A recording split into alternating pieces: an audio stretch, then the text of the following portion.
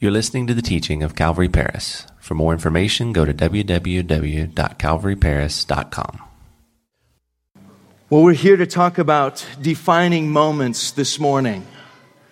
And especially that defining moment that we just witnessed there on the screen.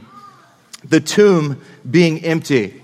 When we talk about defining moments in life, what are some of those things that are defining moments? And we immediately might think of, well, graduation, high school graduation, or getting your driver's license, or things like that.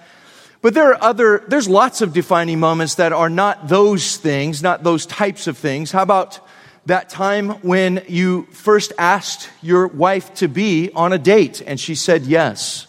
I'll never forget that moment in my life. How about that time when you were playing sports and you decided, even though you were exhausted and completely spent, and you said, you know what, I'm going to do this even though I don't feel like I can. And you stepped out and you continued to work hard and you did something great on the sports arena, in that sports world. That can be a defining moment in a person's life. What about that time when you perhaps overcame a bad habit? A habit that you were struggling with, something, maybe an addiction, or maybe just something that wasn't good for you, it wasn't healthy. And you overcame that, maybe with the power of the Lord in your life, and there was a defining moment that took place right there.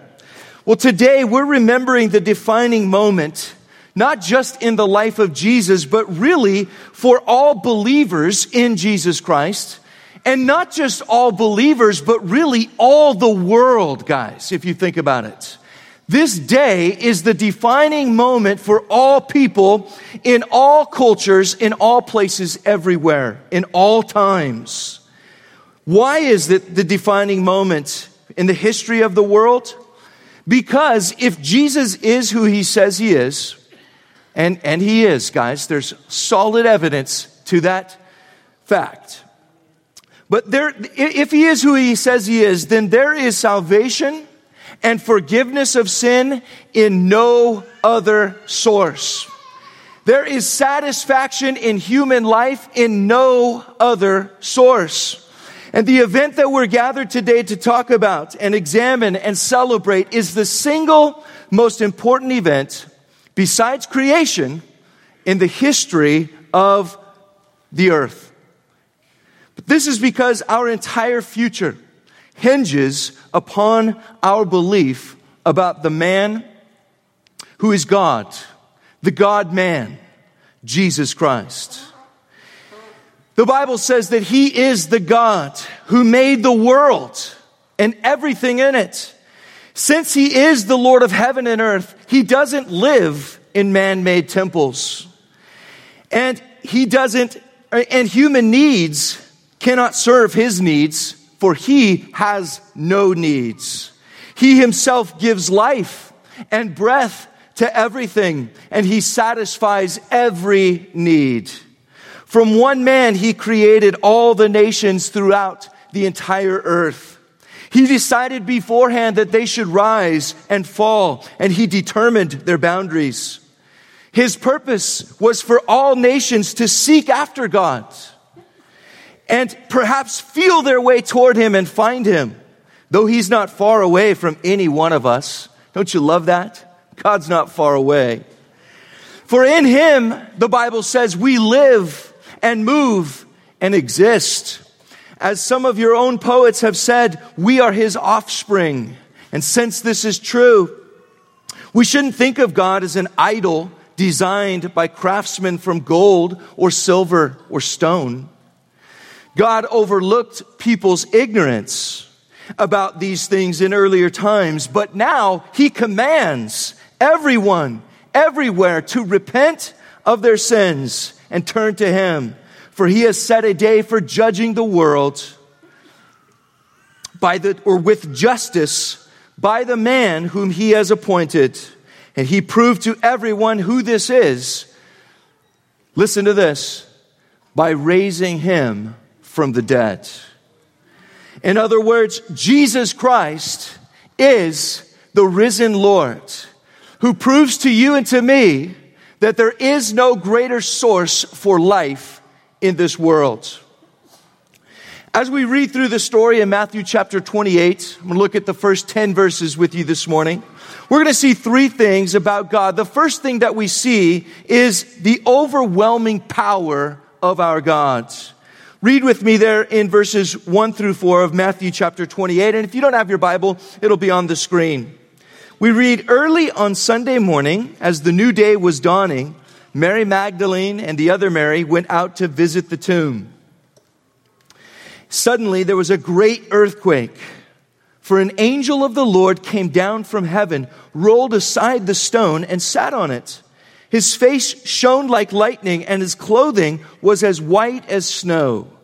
The guards shook with fear when they saw him, and they fell into a dead faint. I want you to take a moment this morning and just imagine with me what it must have been like in this moment here before the tomb. And I know that that could be hard to do. You might have to close your eyes for a minute. But imagine the power of creation in this moment. Matthew says that as the day was dawning, they came to the tomb. Did you know that even that language reminds us of the Creator God? That through the creation, we see the power of God. This morning at my house, I was up early enough to be able to go outside and to see the sun begin to peek over the horizon. And as it peeked over the horizon and began to filter through the fresh green-yellow leaves of spring that were there, the trees in front of my house, and it began to kind of trickle, the shadows playing there on the wall behind me. It was a beautiful, sacred moment in which I recognized the power of our Creator God.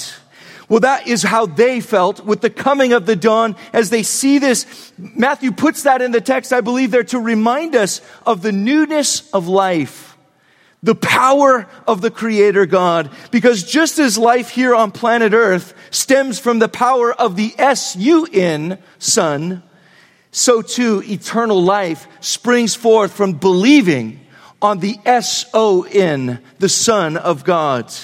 We're also reminded that just as creation speaks of the power of the Creator, that there is no empire, no created empire that can stop the Lord. Did you notice that they had Roman guards stationed in front of the tomb?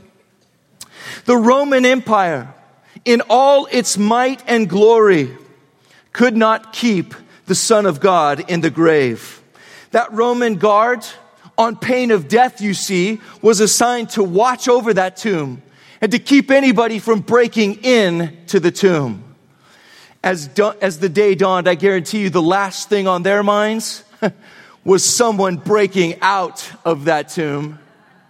But there the angel showed up and in his power rolls that stone away. And the Roman guards that created Roman Empire, they're powerless to stop the Lord. Amen? Nothing can stop the Lord. They didn't sign up for somebody coming out of the tomb. It must have blown their minds. It must have caused them to fear. I have no doubt the Roman soldiers knew in that moment, hey, I'm stepping back. I'm getting out of the way because nothing can stop the power of God. Did you know that God's power is still in effect today? Did you know that God's power is still working through the name of Jesus Christ in the lives of individuals who place their trust in Him today? I know this because I'm one of them. The power of God works in me through my trust in Jesus Christ. The message of God for all of us here today is clear. Look to the Lord. Look to me, God says, and be saved, all you ends of the earth. For I am God, and there is no other. Sadly, some of you here today will look to the Lord Jesus Christ today. You will see Him work, you will see Him move, and then you will leave without being saved. But listen, that will not be God's fault. That would be your mistake. God says, look to me and be saved, all you ends of the earth. He invites you. God's power is available to you today who believe in His Son, Jesus Christ. And the reason we know that this is true is because of the second thing that we see in the Scripture. And that is the pertinent power of prophecy.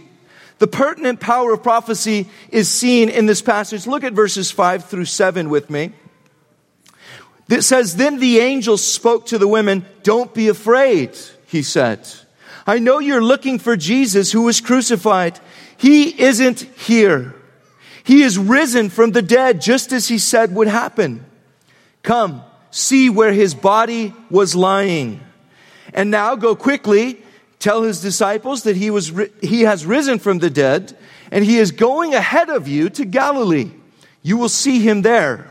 Remember what I have told you.'"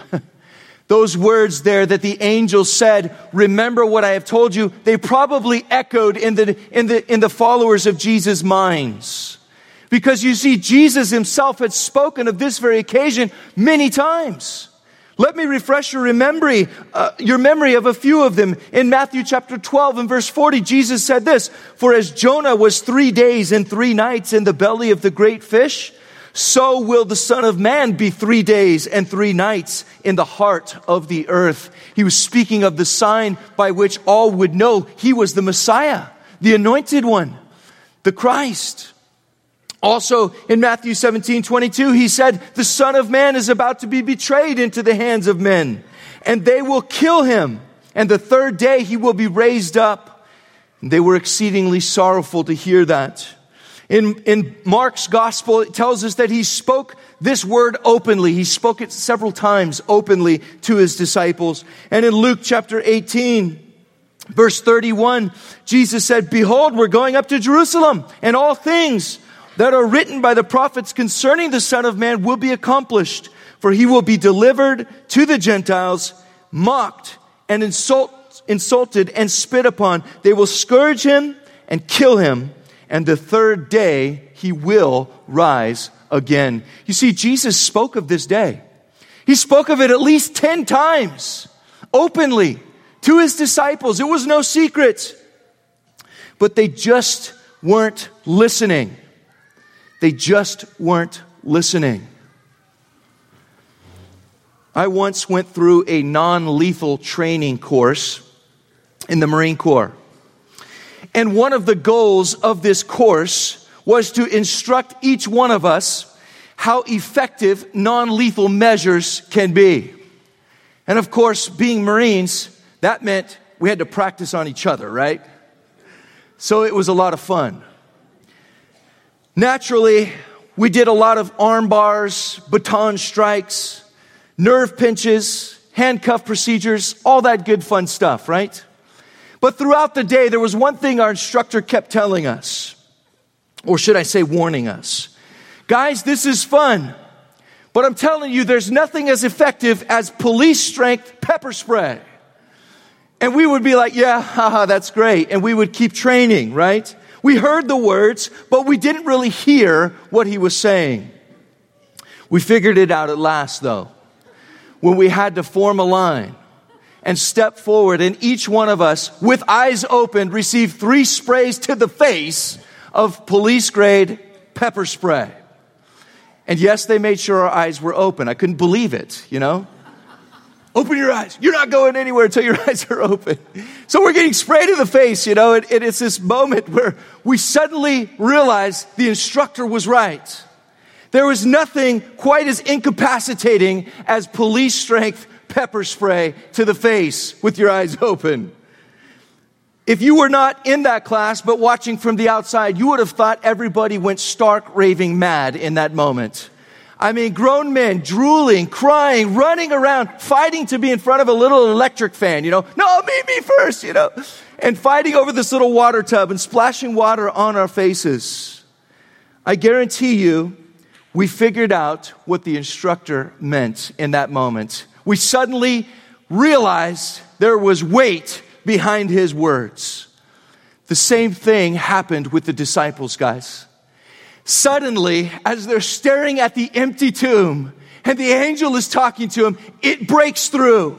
And they have a breakthrough moment where, oh my goodness, Jesus talked about this openly. Why do I bring this up? We're talking about the power of prophecy this morning. Jesus is God's prophet. If Jesus said it and it happened, then what else do you and I need to take note of this morning about what Jesus has said to us? Jesus said to his disciples in Matthew 16 and verse 23, if any of you wants to be my follower, you must give up your own way, take up your cross, and follow me. If you try to hang on to your own life, you'll lose it. But if you give up your life for my sake, you will save it.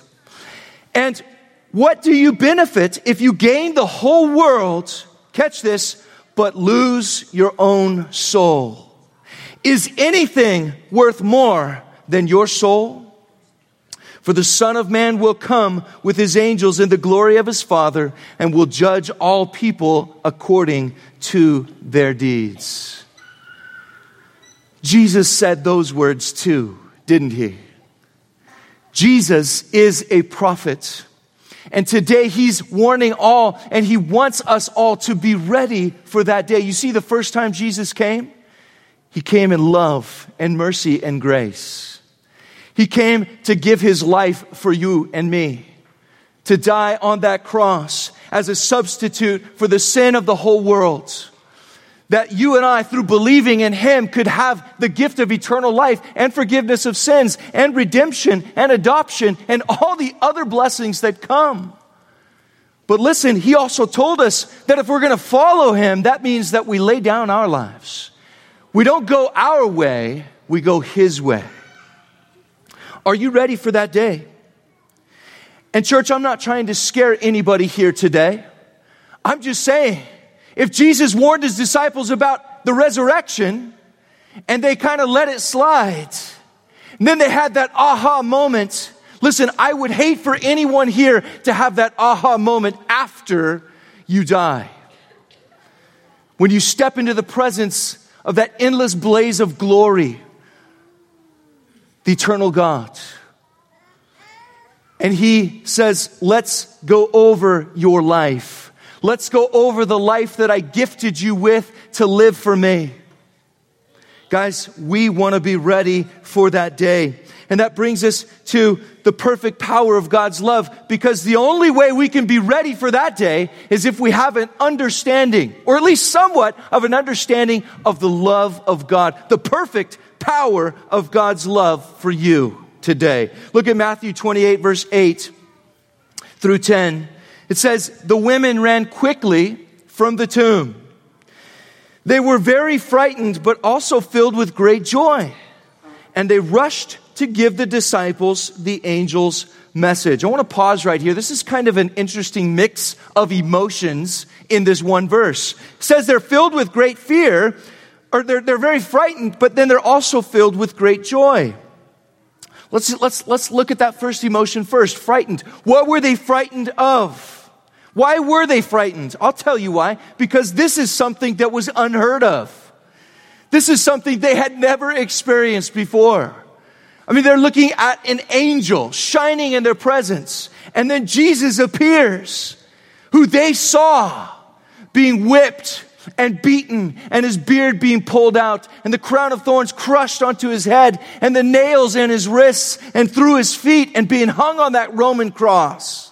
They watched him agonizingly push off that nail and raise up so that he could breathe that day. They saw the blood dripping from the cross. And listen, they were frightened to see Jesus Christ alive again, because it meant that Jesus Christ really was God in the flesh.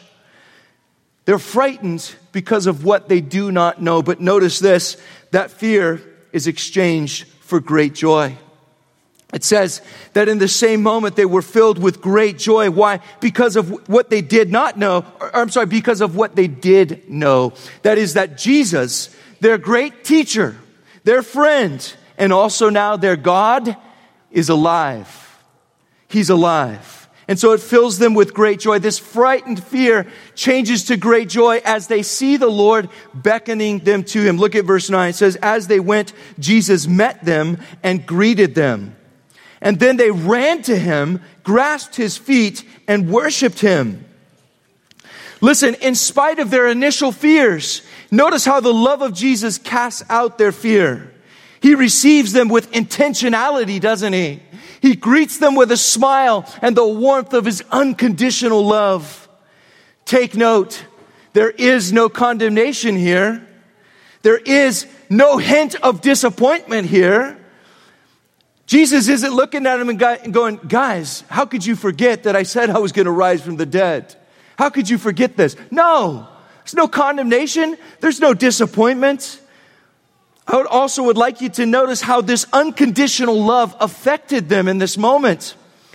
Notice their fear was exchanged for joy. And they come running to the Lord and they fall down and grasp his feet and they worship him. Listen, when we understand the unconditional love of Jesus, we too will find that the happiest place in the world to be is grasping the feet of Jesus and worshiping him and just saying, Lord, you're not mad at me. You're not disappointed in me. You're alive. You know what this means for us? Do you know what this means, Lord? And we can begin to exalt him and worship him and put him in his true place. Listen to what Jesus says in verse 10. Then Jesus said to them, don't be afraid. Go tell my brothers to leave for Galilee and they will see me there. What unconditional love. This is where we're wrapping it up, guys, but I want you to notice the unconditional love of Jesus Christ here. What do I mean by this? What do I mean his unconditional love? Well, it's unconditional because, you see, his disciples had kind of done a dirty deed to Jesus Christ, we might say. They had deserted him and abandoned him and turned their backs on him. They had kind of left him on his own on the night of his betrayal and his trials and his crucifixion. In fact, in Matthew 26, verse 31 through 32, we read that Jesus spoke this to his friends, his disciples. He said to them, tonight all of you will desert me. For the scriptures say, God will strike the shepherd and the sheep of the flock will be scattered. But after I've been raised from the dead, I will go ahead of you to Galilee and meet you there. What was Jesus quoting? He was quoting the words of a prophecy. The prophecy of Zechariah chapter 13 and verse 7. He quoted it to the disciples on the night that he was betrayed. And sure enough, the disciples scattered.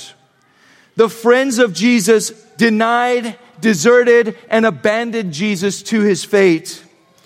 They turned their back on the Lord. But did you notice here in Matthew 28, the first thing Jesus says when he comes out of that tomb? He says, hey, go tell my brothers that I can't wait to see him. Tell them to head to Galilee and I'm going to meet them there. That is God's heart for you and me too. That is God's heart of love, unconditional love for you and I. Perhaps you can relate to the disciples. Perhaps you, like me, know and are aware that countless times you have turned your back on the Lord. You've denied him, you've abandoned him, you've deserted him. All for the convenience of self.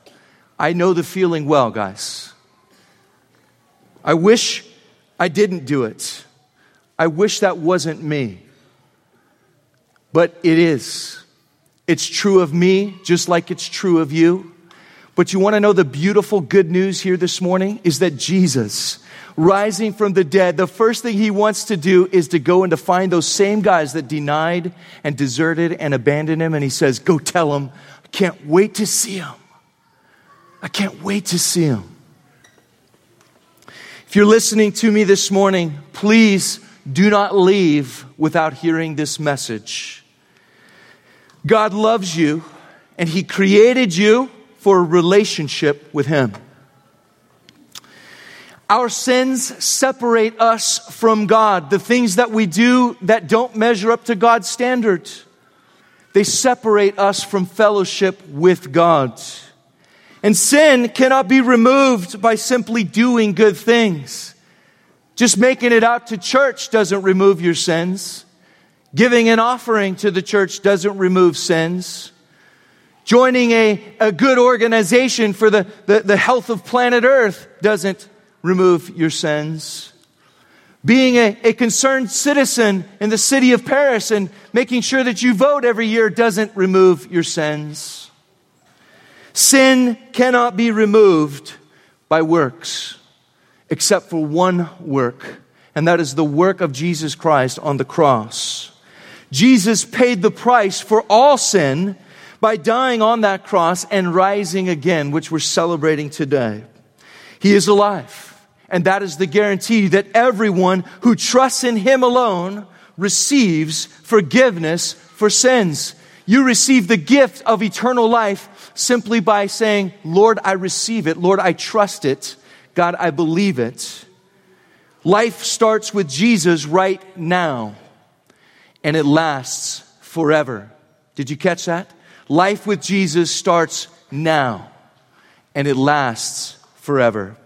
What must we do to do the works that God requires us to do? Well, Jesus said there is only one. That the work of God is this, He said, to believe in the one who He has sent. So have you done that today? Are you doing that on a regular basis? Are you waking up every day and saying, Lord, I'm not going to make it without you. I invite you in my life. I need you today, Lord. I need your grace. I need all the help you can give me, Lord. Inviting the Lord on a daily basis, trusting Him every day.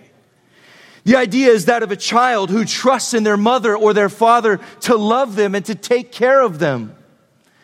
There's no doubting in that child's mind that he can trust a loving mother and father.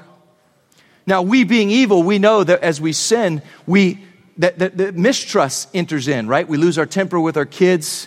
They begin to trust us a little bit less sometimes. And there are some of you here today who have great wounds from your earthly mother, your earthly father. But let me tell you this, your heavenly Father, you can trust Him because He loves you perfectly. He will never do anything that is not in your best interest for the greater good. For the greater good.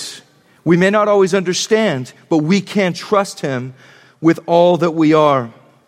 How much more than with Jesus Christ, who is perfect in all of His ways, perfect in all of His love. Did you know that you, this morning, right where you sit, can put your faith in Jesus Christ? You can do that by believing that He died for you on the cross and trust in Him alone to forgive you of your sins. And as you do that this morning, you are adopted into the family of God. You enter into a personal, permanent relationship with Jesus Christ. Perhaps you've done that already at one point in your life, but for whatever reason, you've gotten off track. You've turned your back. You've denied. You might even have abandoned, and you're kind of doing your own thing. But listen, today you sense that God wants you to make a recommitment to Him. We're going to take a moment right now on this holy, special day, which celebrates that Jesus is alive. And I want to take the time to lead you in a prayer this morning to trust in Jesus Christ right now. Whether it's a recommitment of your life to Him or whether it is for the first time. So I would ask you if you wouldn't mind to close your eyes and bow your heads with me this morning. And if the Lord is speaking to your heart, the Holy Spirit is stirring your heart right now as I'm speaking, that you need to trust in Jesus Christ or make a recommitment to Jesus Christ this morning, then you can express your newfound faith in Christ by simply repeating these words in your heart to God. So if that is you, please pray in your heart right now. Say, "Dear God, thank you so much for sending your Son to die in my place for my sins. I receive this gift, this free gift of eternal life through faith right now. Amen. Amen. Now, please listen. That prayer that you just said did not save you. It did not save you. It is your faith, it is your trust in Jesus Christ, the risen Son of God, that saves you, not that prayer. There will be many people, unfortunately, who have said that prayer, but they will be in hell at the end of their lives because they never trusted Jesus Christ. They never delivered their life to Him and said, Lord, I trust you. You're the only one that can take away my sin and save me. You see, the evidence that you have trusted in Jesus today is simply that you cling to Him for the rest of your days.